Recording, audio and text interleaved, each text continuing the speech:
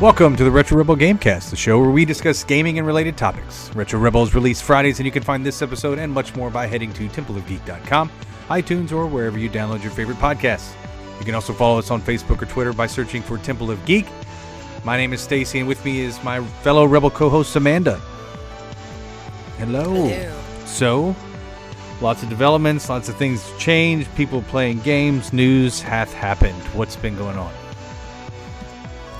I have been playing, and I don't know if we talked about this last time, I've been playing Age of something Planetfall, Age of Empires Planetfall, maybe, is the whole title? Well, I've just been calling it Planetfall. Have I told you about this game? Okay, so we had a bit of drama, this game and I, where I had been playing, it's like a turn-based strategy game, sort of like Civilization to a certain extent, but in space.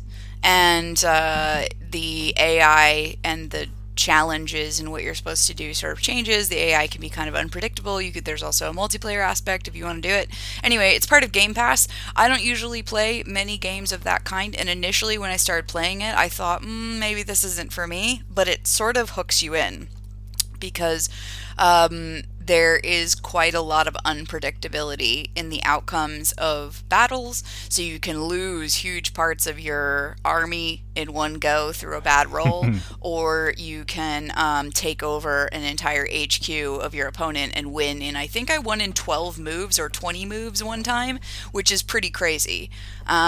So it's a decent game. However, when I first started playing it, I played it for like maybe 2 days, not days worth of game time, but like a couple hours across 2 days. And the next day when I went to load it, it would get halfway through the like loading process to get to the menu, like you accept the EULA and whatever, and it just crash out to the home screen.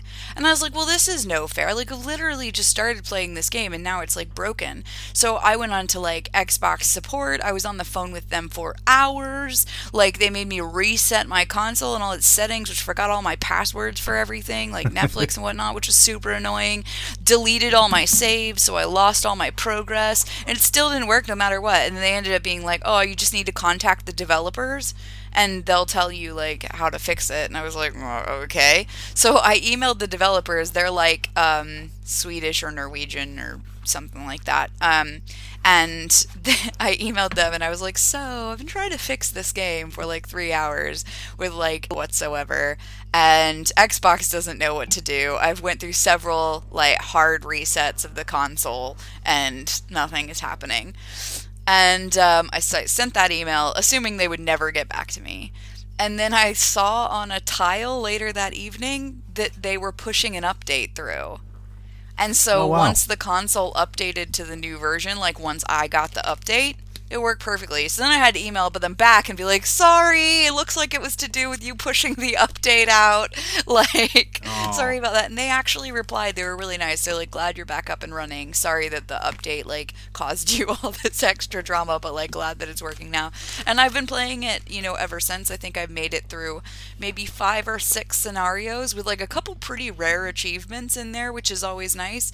And I'm still learning how it goes. It's very, very complex and layered with like research and diplomacy tracks that you can go down, and you know, types of armies that you can build, and methodologies that your people can follow, and all of those things determine whether or not you're going to be successful.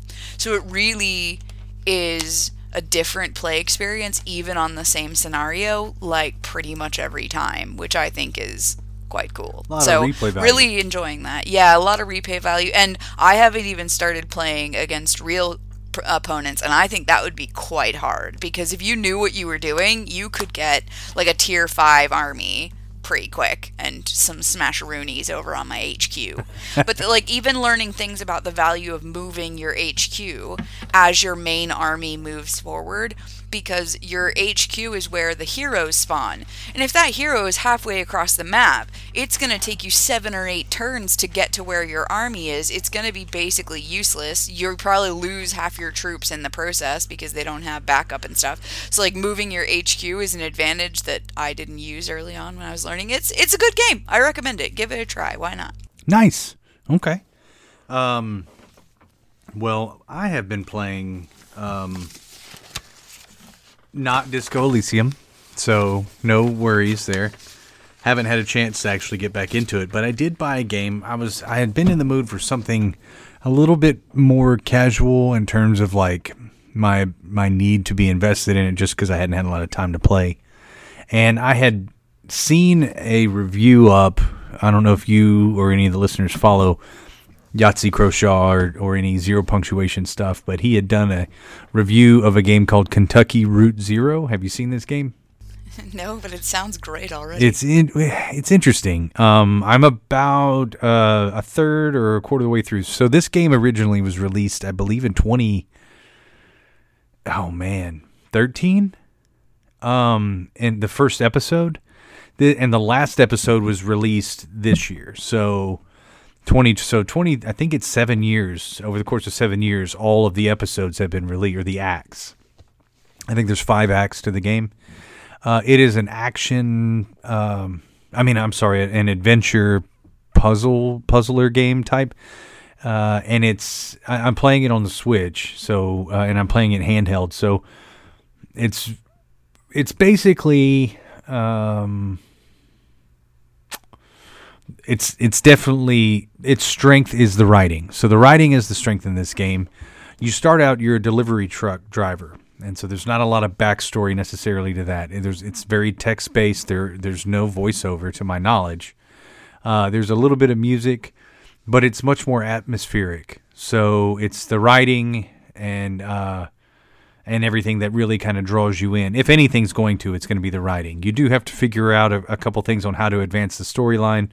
Your dialogue choices do seem to play a role. I don't know to what effect at this point that it's going to play a role, but I do know that it makes a difference. You meet other characters throughout the game that kind of join your party, and they influence how you're experiencing the world around you.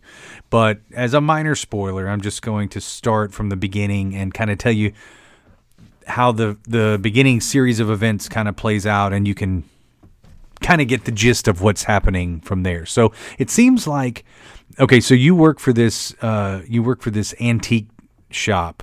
It's an antique shop that's dying. It's kind of, and it's in the middle of nowhere. You're making a delivery, and you stop at this gas station, and there's somebody sitting out, like an attendant sitting out by the gas pumps. There are no lights on, and so you walk up to them, and you've got a dog. And again, none of this is really explained to you. You have a dog that's wearing like a cowboy hat. What? Yeah, it's not really even a cowboy hat. It's kind of like if a bloodhound was wearing a hillbilly hat. That would be kind of what this, the impression I got from the way they describe it in the game. And the picture on the box is of a bloodhound wearing this hillbilly hat over his eyes. So all you can see is his nose and mouth and this hat that's covering his eyes. It definitely gives you that impression when you're playing the game. So you and your dog get out of the delivery truck. You go to talk to the attendant of the gas station. He tells you, I can give you directions to where you want to go, but you got to go inside the gas station and turn on the lights because the lights got cut off because of a storm or whatever. And so you go in, and he tells you it's down in the basement. Well, you go into the gas station, down to the basement, and you have a light, and you turn on the light, and there are these people that are sitting around a table down in the basement, and they're playing Dungeons and Dragons. And so you go to ask them a question. There's some dialogue choices. I'm sold. Right. So this is already weird as all get out. So you're down there and you're asking them, hey, so is there you can ask them, what are you doing down here? Are y'all playing Dungeons and Dragons? Are you missing something? Where's the breaker box? It doesn't matter necessarily what you ask them in terms of how they interact with you, because they do not acknowledge your presence at all. So whatever you ask them, they're still involved in whatever it is that they're doing at the table. So you can search around. There's not a whole lot of freedom down there to roam, but you can go from one end of the hallway to the other, but you can't get past that table. So once you figure out the little puzzle that they want you to figure out to get past that table, they're looking for something. When you find it and you go back to the table to give it to them, they're not there anymore. and then you just walk right past, turn on the power, go back upstairs. Then you can use the computer to find out the address and how to get to this place. So you write down the directions on how to get to this place, and then go back to talk to the attendant, and he's very cryptic about where you're going. So you're trying to find this Route 0 and this address on Route 0. Well, Route 0 doesn't seem to exist, and neither does this address. But you still have to find it. And so he gives you the instructions. Okay, you got to go up to this place, and you got to take a right. So when you get back in the truck, it takes you to this two-dimensional map screen where your icon turns to this like wheel and tire, and you have this map, I guess, of Kentucky. So you start going up the highway, and there will be like an icon will appear, and it'll be like, this is an abandoned warehouse.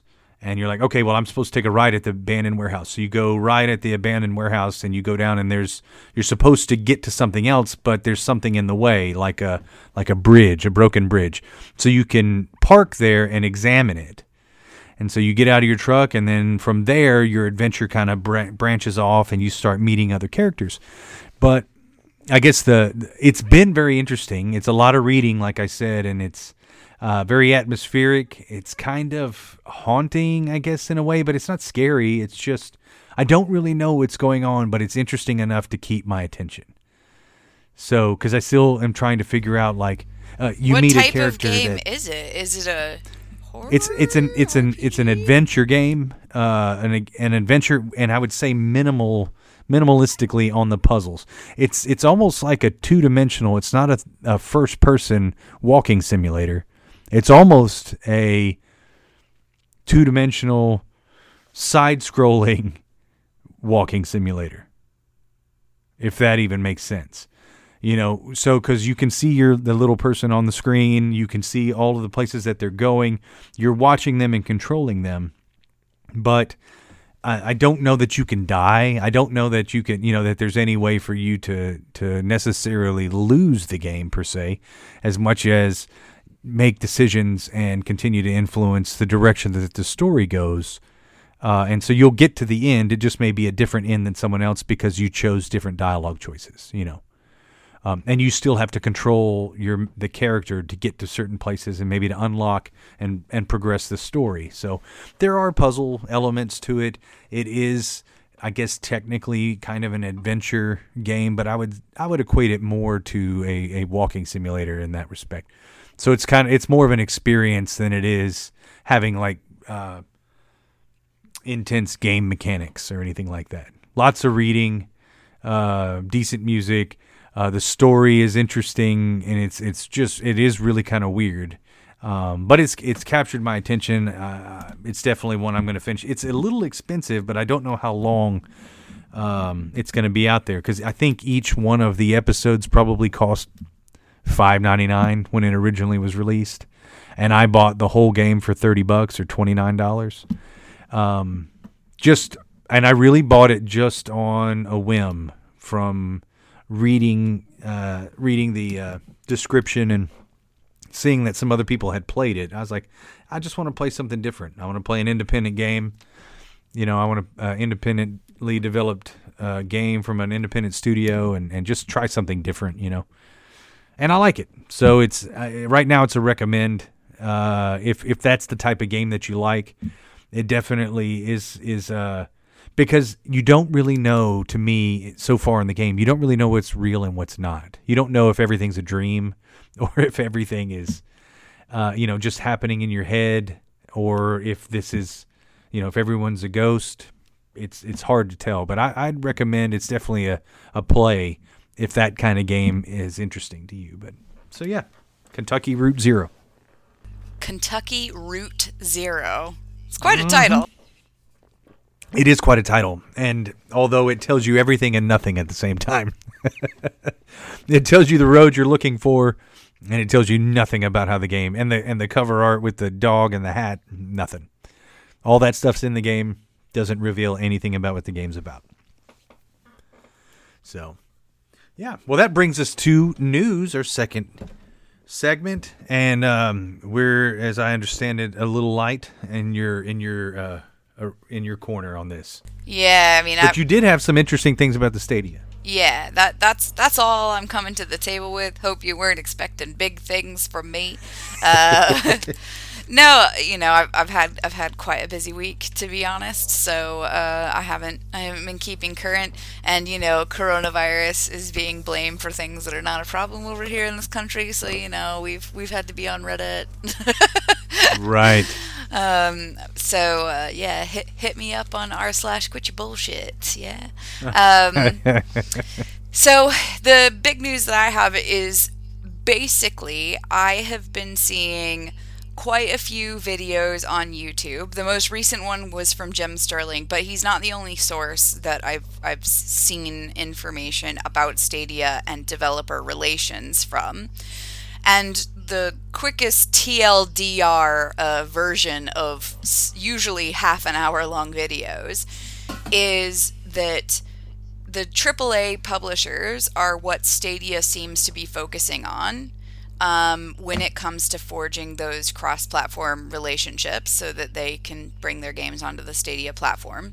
What I wasn't aware is that platforms pay developers to port their games over. I never thought that would happen. I don't know. In my mind, I figured, well, they have an audience, so why wouldn't you want to be on their platform? Like, it's more sales, surely. So why would you need to be paid? So first off, developers get paid to be on platforms? Lol. I didn't know that was a thing. I figured maybe if it was an exclusive, that makes sense. But it seems like no. Just straight out, they, Xbox, PlayStation, Nintendo, whatever, must be greasing the hands of game developers so that the games get released on their platforms, and probably more so if it's an exclusive. I didn't think about that. I thought it would be the other way around, that developers would kind of be at the mercy of, now after well over a decade of near dominance in their particular categories. I mean, if you're not on Steam, and I guess recent contender Epic Games, but like generally speaking, if you're not on Steam, you're not on PC. If you're not on Xbox or PlayStation, you're not on console. Like that I would just thought that was the way the world worked, but turns out it's not. And turns out the reason why Stadia has, well, according to reports from anonymous indie developers and like smash hit indie developers, but indie developers nonetheless, is that Stadia approached them with so little money that it basically wasn't even part of the conversation, and just said basically, we're Google, like, give us your game. And they said, well, you're Google and you abandon stuff all the time, so no. And that's why fair enough, they don't have a good catalog of games, because apparently they're not ponying up, and the developers don't have confidence that they're going to support it. So, I mean, I get that the developers do have to do work to port the games over to a new platform, but they make money from the sales. So I really feel of two minds about this, because I recently used to work for a lifestyle app that hosted coupons for venues. And never in my wildest dreams would we have paid a merchant to be on our platform. It was the other way around. And that's how I thought it worked in the gaming industry. Like, we have the customers, you have the thing, you want our customers to buy the thing. Why would we pay you? Like, it seems crazy. So I'm sort of in two minds. I think that is, if that's what's been happening this whole time, that developers make a game, and then in order to get it on every single platform, those platforms pay them to create a version that works on the platform, and then they also make money from sales. I don't know, it seems backwards to me. Yeah, I'm actually, I guess, my limited understanding of marketing and business, it kind of makes sense to me that Microsoft would pay someone and to develop for my console because of the specific requirements. I think Steam's way of doing things and it makes sense as well in that they provide a platform, even tools to a certain extent, but they don't charge you, as to my knowledge, to develop or to put any games on there, but they take a percentage of the profit. I don't know if that's broken down in any way with game developers, but it seems like it would make sense that Microsoft would pay you to develop a game for a flat fee to develop a game for me, and then you make money off of whatever that is. Microsoft doesn't necessarily make any money off of that. I don't know that to be the truth, but that would make sense to me. You know, Microsoft or PlayStation develops in-house, or you know, Naughty Dog develops Last of Us, and they pay a little extra to make it exclusive. Yeah, the pay a little extra to make it exclusive makes sense, but we're talking about just porting something that's not exclusive. Why? Right. I don't know, it just seems so weird. I thought how it worked was the developers make a game. They're like, kick yeah, I'm making this game. Then they go to the platforms and they say, right, which one of you wants this game on your platform? And they say, yeah, we'll take it. And then they make a version of that. The platform, I would assume, gets a cut of the sales, but I never thought they would give the developer money for having it on their platform. I wonder if they get a cut of the sales, or if that money comes from... Well, if they don't get a cut of the sales, then how do they make any damn money? Yeah, I guess they would have to. They have to. But why would they give them money in advance to get bit of the sale just so that they can do the... Maybe it's just money up front for development. I don't know. I mean, the whole idea of game development has been probably an evolution since the beginning. I imagine it has evolved from whatever its original state was to what it is now. You know, it hasn't followed the same business practices, the whole process of game development, as other industries. And so I think it's kind of still relatively in its infancy. It's a multi-billion dollar. So now a lot of these bad business practices are being brought to light, you know, and so this may just be a backwards way of handling the business part of it, or a way that's not been practiced elsewhere. That's really just being brought to light. You know, that's how it always was. And so that's how it is until it changes. I don't know. It's interesting. I didn't know that about it either. And so interesting to hear why Stadia maybe isn't getting, because they may be expecting a particular, you know, a particular line of reasoning or business practice, because that's how Google does business, or that's how other areas do business. That's the funny part is, like, so I got the impression that Jem Sterling agrees that it's a bad thing that Google isn't putting their hand in their pocket. But for once, I don't think I actually agree with him. I think that is a stupid practice. Why is it happening? Like, if you're going to be a game development studio, like, your purpose is to create this thing. Imagine if it was a retail setting. Well, yeah, I know for a fact from watching tons of Shark Tank and Dragon's Den that no supermarket pays a pickle company to stock stuff on their shelves. The pickle company pays the supermarket. But to their credit, Mark Cuban might give you $250,000 for you to begin production, but he's going to take 25%. But that's a shareholder. I don't imagine that money changes hand, they become shareholders. Like, I don't think that's how it works. Don't they, though? Don't they become? It's like you, Microsoft, or let's say Stadia, or let's say Microsoft. Microsoft, we're going to give you such and such money to develop this game, but we're going to take 10% of every sale. No, it's not to develop the game. Like, it's literally to, like, request a port of an existing game. So, like, they've already done it. It's really, I mean, I can't imagine it's that hard to, like, port it. They seem to port things quite quickly. So, like... I'm ignorant to that. I don't know how hard that is. I mean, maybe I'm downplaying it. Apologies to any game developers that listen. I'm sure your work is hard. I'm sure there's just a lot of you, and that's why it's quick. But I think my point is, like, if you wanted to make a product in the rest of the world, you would have to get that financing from external sources not related to the distribution channel, generally speaking.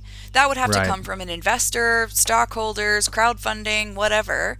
And then you go to the supermarket or ASOS or Amazon and you list your product, and that platform takes a cut of your product without ever talking to you. Like, you know what I mean? Like, they Right. might have those conversations, but they're not giving you any money. They don't have to. They have an audience. And even though Google Stadia isn't wildly adopted, they still have an audience. They're still Google. And the idea that Xbox and PlayStation are paying anyone to put anything on their platform when they have millions and millions and millions of people playing, like, come on. I don't know. It seems really backwards. And then we wonder why developers get laid off and all this sort. Like, you know what I mean? The practices seem backwards from the rest of the world. Right. No, I think that's an interesting point. I don't know enough about it, but I probably need to do some more research. To me, it seems it's at least palatable that they're asking for the money, but I'd like to know, does it aid in development or is it after the fact? If it aids in development, it makes sense because then they kind of have skin in the game. If it doesn't, and the game is already developed and all I'm doing is finalizing how this is ported to your system, I don't, that may not make quite as much sense. I mean, but it doesn't, like, really think about it from an app perspective. Yeah. Yeah. So, like, you want to launch an app. You're not going to just launch an app for the Microsoft Store right. and then go to Apple and say, "Hi, I'd like some money if you want me to put it on the Apple Store." They'd laugh you out of the room. Right. It would have to be. It seems like, because like you also probably didn't just develop the app with no funding, So you, like you said, a third party probably aided them in the beginning to give them the money to get to where they are with skin in the game. So it sounds like potentially Microsoft is both of those. Could be Microsoft and PlayStation, and what the expectations for Stadia is, all right, you want this. You're not only going to be our initial investor, but then you're also going to be our our distributor. So they kind of wear both hats. Again, I don't know. I don't know if that's the case or not, but it sounds like that is potentially how it works. Yeah, I I don't know. mean, I don't know. I could understand how it exists, but it flies in the Yeah. face of pretty much every other industry Yeah, structure I agree. out there. I agree. Like, all the Walmart does not pay people to stock stuff in Walmart. Do you know what I mean? Yeah. Like, Yeah. Well, literally, I guess they do, but physically, like they're paying someone to physically stock it. well, I mean, They're not paying- The they're not- yeah, product I know. owners pay Walmart. Well, they Right. pay them in terms of they give them the ability to purchase the product lower than RRP and add their markup. So that's how they pay Walmart. But Right. Walmart is not pay. Maybe, you know what? I just thought of something. Maybe it's kind of like a design collaboration where, Right. like, remember maybe 10 years ago, Target went through this phase of collaborating, like, with a bunch of sort of fairly recognizable, and H&M did that too. They did an H&M Versace, maybe, which was crazy. And they collaborated with them. Now, I imagine in that case, they might have paid them for, like, the trademark and design and stuff like that because they knew it would be, like, a mutually beneficial arrangement. That's possible. I don't know, but I can't really think of any other instance where you have a thing, you want to market it, and you don't pay the channel that you're marketing it on. Like, I don't know. Yeah. It sounds crazy. No, you're right. And the way that Jim makes sense. Sterling said it, when I walked away from the video, I was like, yeah, screw you, Google, you suck. And then when I thought about it longer, I was like, wait, actually, like, I think Google has a point. This is a stupid practice. Like, the game industry is established. If Microsoft and PlayStation and Nintendo are paying developers to port games onto their platform, I think that's stupid and archaic. Like, Well, they may have exposed a hole in developers or in these game companies' logic and business plan, that may have exposed it. Now, Stadia may suffer because of it, but it sounds like maybe there's a hole in that whole business plan, and that it needs to change. Lots of things I think we can agree need to change about game development and the whole business model. Yeah, exactly.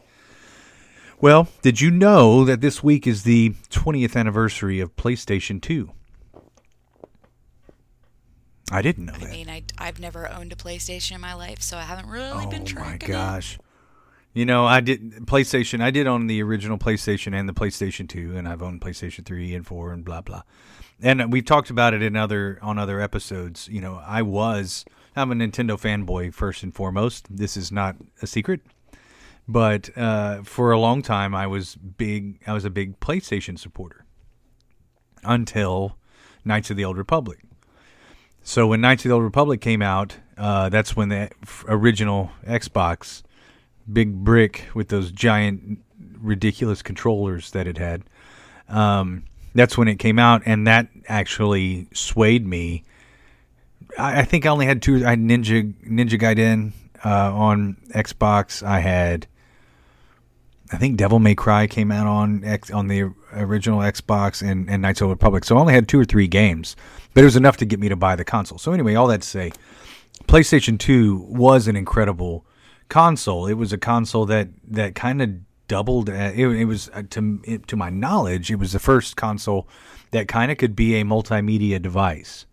So it was your DVD player. It could be, especially I was in college, so it was a DVD player as well as a gaming, and it had so many gaming choices. I mean, everybody was developing games for PlayStation at the time. So anyway, just happy birthday to the PlayStation 2. I still have mine. Happy birthday, PlayStation 2. Woohoo. How old is it now? 20? Jesus.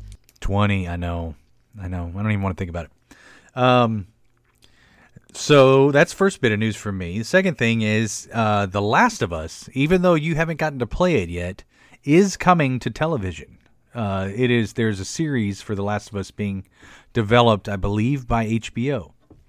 So if you couldn't experience it in its glory on the PlayStation, hopefully you will at least get to experience a quality representation on television. So I'm anxious to see how they do this. This game was born to be.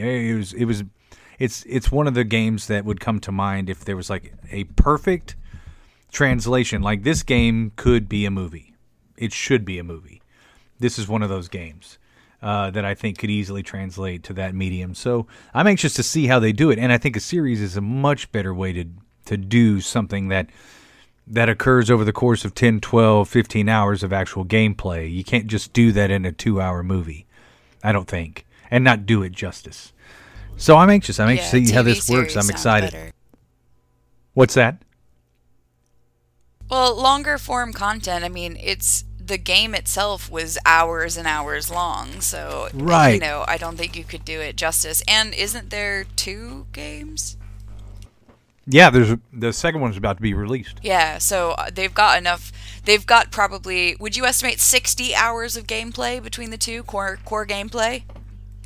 I would say at least 40. Yeah. So, 40 hours of core gameplay, even if you cut out half of it, you got 20 episodes right there. Job done. Right, exactly. Or 40 if they're little half-hour bits.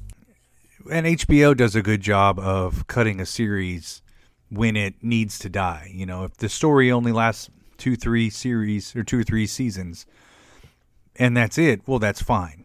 Just end it there, because that's when it should end. And so maybe they'll do the same with this. So I'm excited to see what they do with that. That's a game I love, and so it's a story I'd love to see on TV. Kojima and some of the collaborators that he has worked with in the past have been hinting at a new game that's in development, with pictures on Twitter. I believe they even posted some things to Instagram, and all of the little hints and the Easter eggs that they've dropped in these pictures have alluded to Silent Hill. This is this is great news for someone like me who absolutely probably will not play it, but would love to see it nonetheless. So I don't know if you have seen any of this or have been paying attention or following along. No, come on. Yeah, right, exactly. But Kojima is ambitious. He's incredibly talented. He's got an eye for horror as well. And as much as I do not like to play these games, Silent Hill 2 is one of the best games that I ever played, one of the last horror games that I ever really played, and one of the absolute, like I said, best gaming experiences. It had a lasting impact. The ending of that game is something I continue to discuss to this day. I mean, I really think it was that well done. So anything in this vein, I think, is exciting. And I'm looking forward to see kind of what they do with that. Now, the last bit of news that I wanted to talk about is this past week they released a trailer and gameplay video for Baldur's Gate 3. Have you checked any of this out? What do you think? Baldur's Gate 3. I loved Baldur's Gate 2. It was a dungeon crawler for anybody that ever played it or is kind of a fan of the Neverwinter Nights or the D&D games before that. I hadn't really played those as much. But Baldur's Gate, I spent 100 hours playing that game. And it's not a game that you would think. It's not like an open world Witcher 3 type of game. It's a Diablo style dungeon crawler. But the best part about it was the couch co-op for me. So me and a buddy could sit down and just, you can beat it. And then when you beat it, you unlock Drizzt, the Dark Elf. Oh, yeah. And you can go back through the game with him or any of the other characters with everything that you unlocked. So basically, it's just like New Game Plus.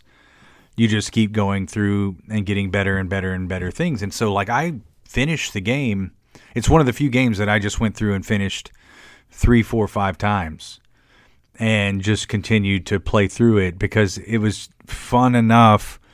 The dungeon crawling aspect and getting new loot, the whole model that Diablo kind of perfected to a certain extent, Baldur's Gate was doing. Well, they changed the gameplay. Now it's turn-based strategy D&D.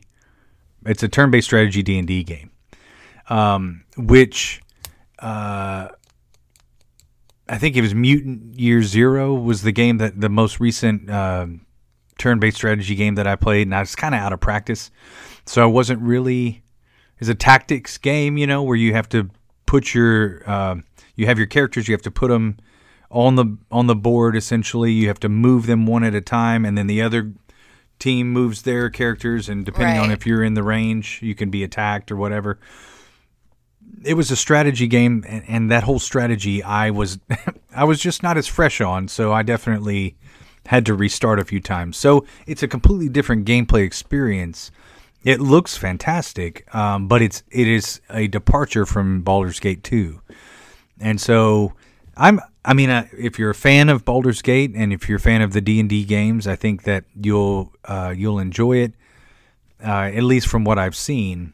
I think I'm going to give it a try because I enjoyed Baldur's Gate 2 so much, and I do like D&D games. But the turn-based strategy, it's definitely an acquired taste. If you're not practiced and up on it and you haven't played it a lot, they're much more time-consuming. So the best true turn-based combat game that I enjoyed was actually South Park. Really? Yeah, it was great, man. Like, they all had, it was like chess. They all had different ways that they could move. I don't know, I really enjoyed the combat, almost as maybe more than the story, to be fair. Well, that's actually really impressive, I think, for that game, and I know that's what they were shooting for with that game, is it to be a good game first, and everything else is secondary. And so that speaks highly to that particular game. If the combat even potentially overshadowed the humor and everything else. Oh yeah, I don't think that now that I'm older, I enjoy South Park as much as I did when I'm young, but like I think sometimes it goes a bit too far where you're just like, yeah, we get it, ha ha ha, poo. You know what I mean? Like I Right. think I've evolved beyond poo jokes.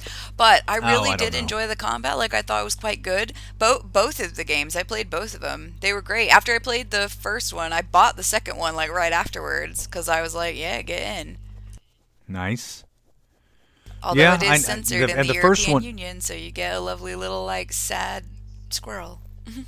Oh, well, the first game comes with the second game now, I think. So you can, if you buy, I think, if you were to actually purchase the game, I think you get the first game with it. So, Oh, damn it. well, yeah, I know.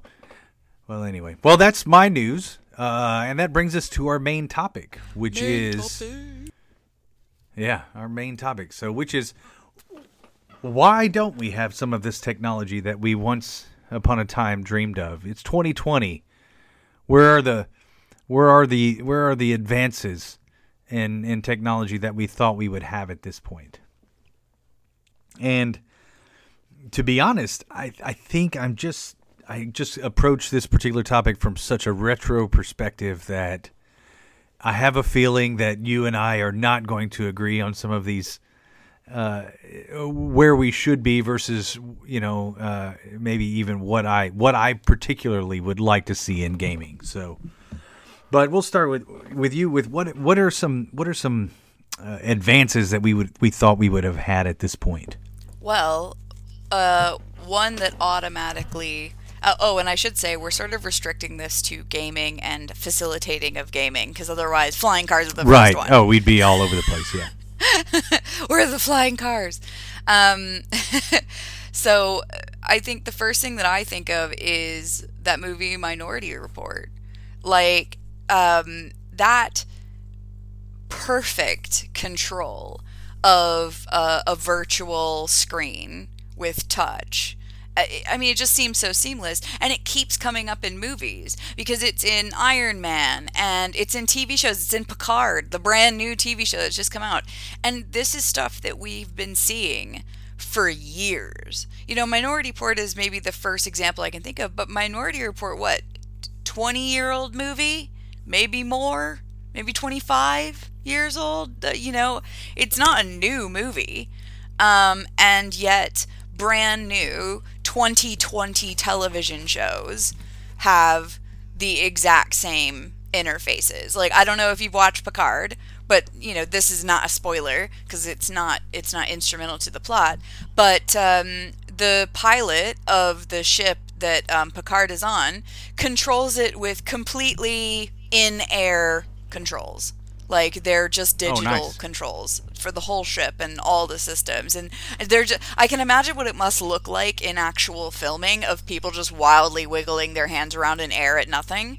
But, you know, he makes it look really cool. He makes it look like he's actually got like a stick shift or something. I don't know. It's a long story. If you watch Picard, you'd I haven't seen understand. it. But if not, my point about that is it keeps showing up. Why haven't we made it? You know, it's obviously Right. something that people think in the creative field is cool, so why don't we have it? Yeah. No, I agree. And we had a version of this with the Connect. We had which if you used it, did you use the Connect to any degree of success? I did, but the Kinect was a cheap imitation of the full functionality of like Tony Stark's visualizer, you know? Right. Movement controls has, and this is a really good place to start, I think, and this could be the be all end all of this topic to begin with, because I think so much can be integrated with this, from VR to from the Nintendo Wii all the way to virtual reality controls at this point. So the Kinect did it to varying degrees of success, and I think from a UI standpoint, this makes complete sense. I think a digital user interface that I can interact with and use with my hands, I think makes sense and might even be fun. It would be engaging. I don't know that from a gaming standpoint, though, that it's the best way to experience something. What do you think about, that Minority Report screen as a gaming mechanic, though? I see it as the UI. So if you had you've got you would need it as part of the Ready Player One kit. Yeah? So I'm thinking you're suspended in some way, maybe even Willy Wonka style zero gravity party time. You're fully suspended, so you have full range of motion. And, you have the Star Trek holodeck. Listen, I'm just throwing it all out at once. Here we go. We'll just explode the whole episode in one go. So you've got the Star Trek holodeck, which is projecting everything around you, so you sort of got real immersive stuff. You've got true 360 movement capability. I'm thinking about things that are actually possible as well. You could get a room-sized projector. Why not? They have the things that make you feel like you're skydiving at amusement parks. Why can't we use that for gaming? Add in a Minority Report style UI. So if you need to check how many bullets you have left in your backpack, or check your inventory, or use a potion or whatever, why can't you just pretend to grab it out of your backpack and it visualize all the counting and stuff over your hand? Why not? We've got projectors, we've got holographic projections of Tupac. Come on, people. Let's make it consumer. This is very true. I want Tupac, but make it consumer. Well, that's interesting, and I think it kind of segues a little bit to if you've seen Far From Home, Spider-Man Far From Home, and Mysterio's technology. So, minor spoiler for a movie that's a year old, but the idea of having drones that can project essentially a three-dimensional tangible experience, because they're actually projecting something that you're seeing, so that you are seeing something different than what's actually there, but they can also interact with you because it is an actual tangible thing. So that we have some of this technology where we can see something that's not really there doing something that they didn't actually do with deep fake technology, and the idea that you can have someone else's face put over another person's face with their voice doing something that wasn't actually done. Oh, deep fakes, yeah. Yeah. And so, or like you said, with the Tupac projection, and that just, it's getting past the uncanny valley is the part that I think is going to be the, accepting something that, that your body or your mind actually knows is not real. I don't know. I think we're close. I think we have a lot of this technology. It's just not currently being used for, or at least to any good degree, successful degree, really, in gaming. The interface I definitely see, but I think ultimately my take home is I don't know that, at least there hasn't been any iteration that, to my knowledge, would replace the controller, the actual controller to a game. Not yet. Not a good replacement. I'm not saying that they can't. Oh, I'm just saying from an experience standpoint.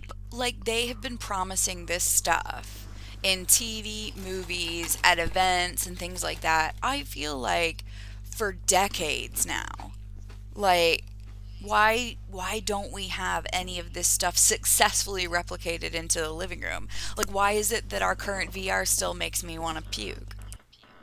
Yeah, and I think that there are, once we get to the haptic suit era, of gaming, hopefully it's not as dystopian as that world was, but if or when we get to that level, I'm absolutely embracing new ways to interact with gaming, and every game potentially, or every genre of gaming, having its own, I guess, controller, so to speak. Like if you're playing a game like Call of Duty, and you have your haptic suit, that you have a controller that makes it seem more real that I'm actually carrying a weapon and I'm loading the weapon or whatever, that my interaction with the game and my mechanics are affected by this very specific controller for this very specific experience. Because I think that not all gaming will go that direction, and that other games like an action adventure puzzler will be best controlled, and the best experience may still be some form of a handheld controller. So I don't know. That's just my thought. See, I think you do need the ability to mimic the weight and heft of things you touch in your environment. Sure. But there are already wearables that exist for like first-person shooters that mimic getting shot in the chest in fairly accurate like positioning, and they're not terribly expensive. So I don't imagine. Really? Yeah, they're not awful. My flatmate bought one time. I mean, I'd never tried it because he said it really bloody hurt. That's enough reason not to. Yeah, but I think it could be possible to create a suit that had maybe electrodes in it, or maybe magnets of some sort that interacted with the room that you were in or some other kit in order to mimic you picking up certain weighted objects and things like that. I mean, the body can't be that complicated. Every single sensation that we have passes through neural receptors. So it's, in my opinion, just a matter of fooling those neural receptors into believing that something is there when it's not. And optical illusions do that with our eyeballs all the time and have existed for, I don't know, how long do you think? Always. 1800s maybe? They started to actually call them optical illusions, the whirly thing and the dots and the...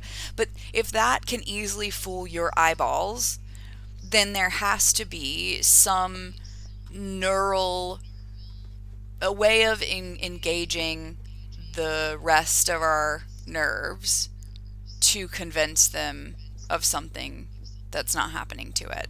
And there have been experiments already that people show you with the robotic arms, where they put the people in VR and they have themselves move their arms, but it's just a robot's arm being moved or something, and then they go to stab the robot and the person flinches because they think they're going to be stabbed, but it's a robot. I'm sure you've seen this. I'm not describing it very well. Jesus, that was clumsy, eh?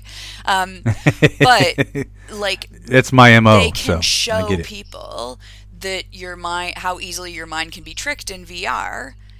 They just need to take it that one step further to trick the senses as well. Not just the mind, but like the senses. So feeling the weight and the heft of objects, the kickback from guns, things like that. I think they should definitely tone it down, because as someone who fires quite a bit of weaponry at least once a year, big guns hurt shoulder.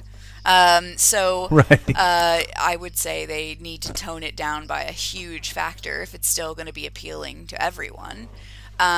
But I think it should be possible, because we're really just balls of electricity, really. So if you stimulate with the right electrical current, I mean, maybe I'm oversimplifying how the body works, but I swear that's what they say all the time. Like, you're just a ball of energy, and it's your nerves sending signals to your brain, and your brain's interpreting those electrical signals. So all they really need to do, I love that I'm saying it like it's so easy. All they really need to do is just find a way to send your brain incorrect neural signals. But my question for you is, if they did achieve that, as someone who I know makes fun of people who use Alexa regularly, would you actually do it? Would you actually use it? I don't know. That's a good question. I would not be the first to adopt it, no. But I'm also, I'm not anti-technology. I'm just skeptical of, I don't just embrace new and change for the sake of it, but I'm also not against it. I just want to have an opportunity to see pros and cons. How does it work? How does it not work? I'm not, like I said, I'm open to the change, just not necessarily blindly going to accept stuff like that. So, Meanwhile, I'm like, beam me up, Scotty. I'm in. I know it. Like I said, I'd try it, but I it wouldn't be my, I wouldn't be as just blindly open to it in terms of accepting or adopting it. I was doing a little bit of research for this, and when I started talking about Mysterio's technology, I was like, it seems like we probably have a lot of this technology too, which would create a much more visceral experience if it all is happening without any visual. Now, the Google Glass stuff we've talked about before, the potential cybernetic implants and things like that. I mean, all that stuff I think is in our future as well. But I think at this point, it wasn't that far-fetched for me to think, well, you know what, I'm willing to bet that the Mysterio technology is probably a real thing. Well, as I was doing a little bit of research, I found that on Sci-Fi Wire, they can actually, well, I've already seen the drone races. Have you ever seen those where they actually race the drones? Yeah, it's quite fun. They're training hawks to intercept drones and pull them from the sky.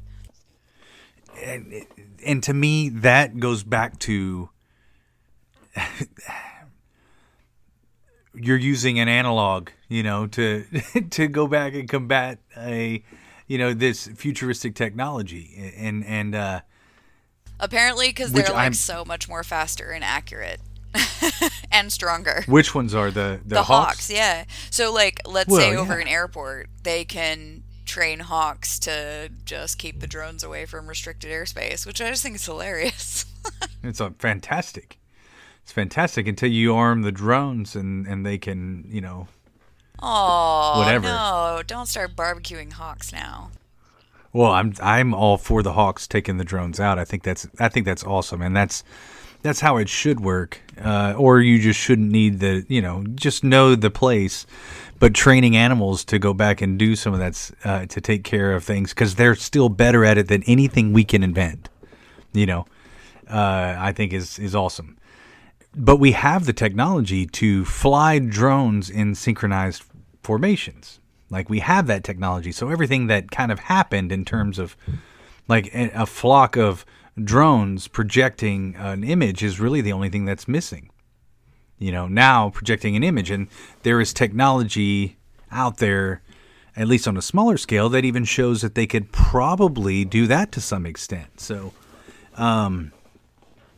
it's really not that far-fetched, and I just think that's fascinating that we're, seeing a movie where something that seems very fantastical, it's not that unreasonable, and we're not that far from it. So that's one of the things that I wouldn't even thought of was on the radar in terms of gaming and augmented reality, virtual reality, and then now even using drones and other technology to have like a four-dimensional experience almost. Yeah. I mean, yeah, that would definitely solve the visual challenge. I know a couple episodes we were talking about how, they should look at a way to make gaming have no screen barrier, so screen size is not an issue when you're out and about. So I suppose, drones could be deployed in order to pretty much have no screen barrier. I mean, if it's around you, it doesn't have any screen barrier to you, although it wouldn't necessarily be visible to anyone else, so you'd probably just look like a crazy person crouching in a field. For sure. Yeah, and that's that augmented reality. I think you could do that with AR, Yeah. No, I mean, I never really thought about drones being deployed that way, but yeah, I mean, I suppose that technology already exists to a certain extent, where it would be possible. But once again, do you want to be followed by a horde of synchronous drones? No. I mean, I think maybe the reason why we don't have these things is because of the privacy and safety concerns around them. Like, what if, Legit yeah, reasons what as if they well. started dive bombing you like an angry hawk? Well, and they are somewhat autonomous, so it is possible. And if you put weapons on them, that's the end. So, yeah. Wow. Maybe the drones is a step too far. The AR may be where it's at in terms of, I mean, and then you have a more self-contained experience because anybody else that were around you, then they would be experiencing that as well. I think that gaming in a large way is about your experience, You can experience it with others, but that's voluntarily, Everybody's kind of got to be on the same page. Well, you wouldn't want to surprise someone with a bunch of drones. Like, ta-da! Guess what we're doing today? That's what I'm saying, So, yeah, I think that gets past that uncanny valley and the whole nausea because, like, I can't even ride those VR rides at Universal or Disney where you're in essentially a stationary. You don't leave this one area. But everything that you're seeing up and around you makes it appear that I'm going through a castle or I'm going on this ride. But I literally only my chair is moving up, down, and around. And so all of the signals that my brain is getting is telling me, well, I think I'm kind of moving, but I really just want to vomit. So no bueno. No bueno. No good. No bueno. So... Well, any other technology that you think we should have had by now that I can tell you was better back in my day? I mean, I think I'm thinking more in terms of all the technology that we've seen before that would need to be combined to make a good traditional gaming experience. Like, I mean, the king of it all is, of course, the Star Wars holodeck. If we get to a point where it's a fully realized world with AI characters and all that sort of stuff, where everything feels real and the food tastes like food, like, that's crazy. But I think we're so far off from that that's not realistically possible right now. But I think some elements of that, like 360 projection, weightlessness, or the 360 movement, reactive sensory stuff, and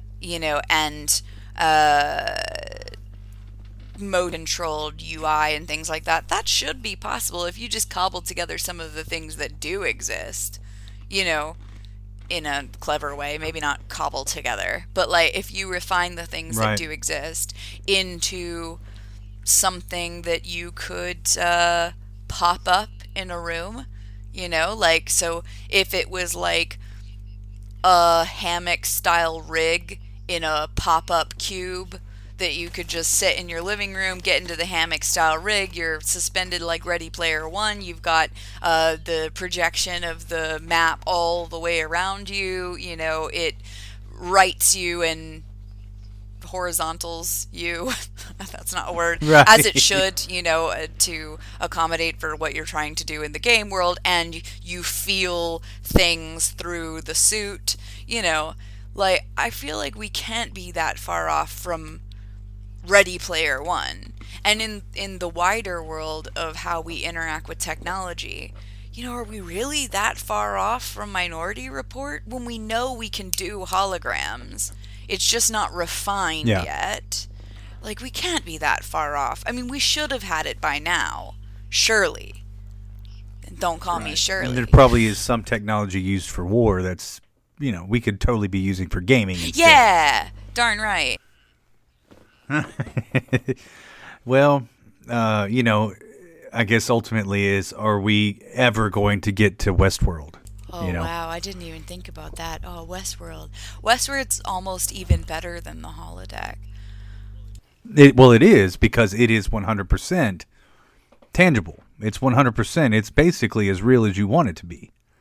Wow. And for that, to that extent, it sounds good on paper, but then if you've seen the show at all, then you know how it could go awry. Well, then maybe we don't want that. Like, let's not give them minds. That's horrible. Well, and not only that, but you'll have Westworld, one of the things that if you were going to give it a gaming equal, Westworld had in the world everything that's right and wrong with Grand Theft Auto.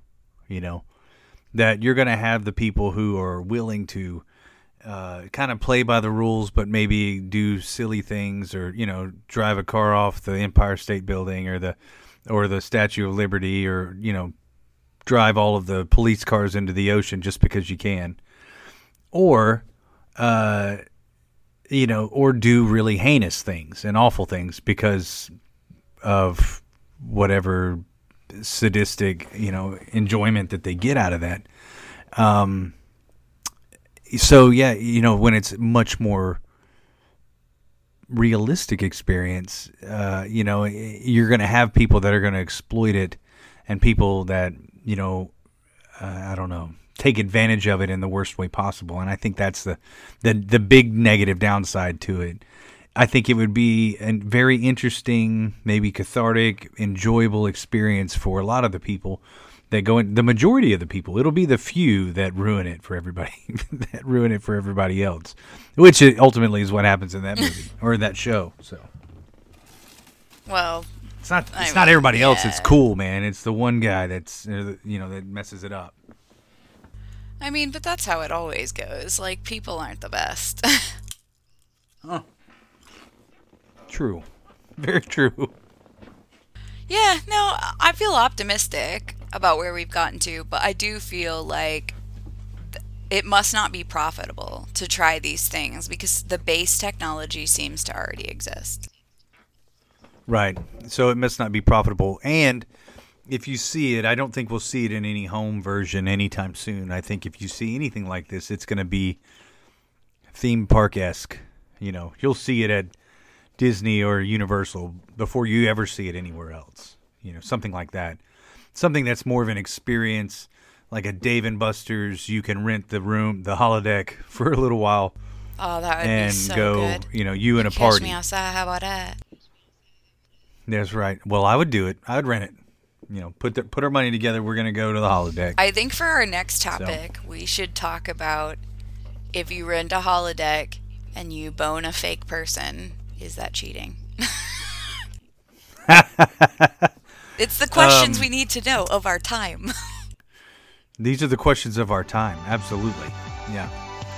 Inquiring minds want to know. Exactly. Well, that wraps up this episode of Retro Rebel Gamecast. I want to thank Amanda for this week's discussion. All the notes from this episode will be posted on our site, templeofgeek.com. If you have any questions or comments, feel free to email us at info@templeofgeek.com. And head over to iTunes or wherever you download your favorite podcasts and rate us, because that really helps our show. Until the next time. See you later.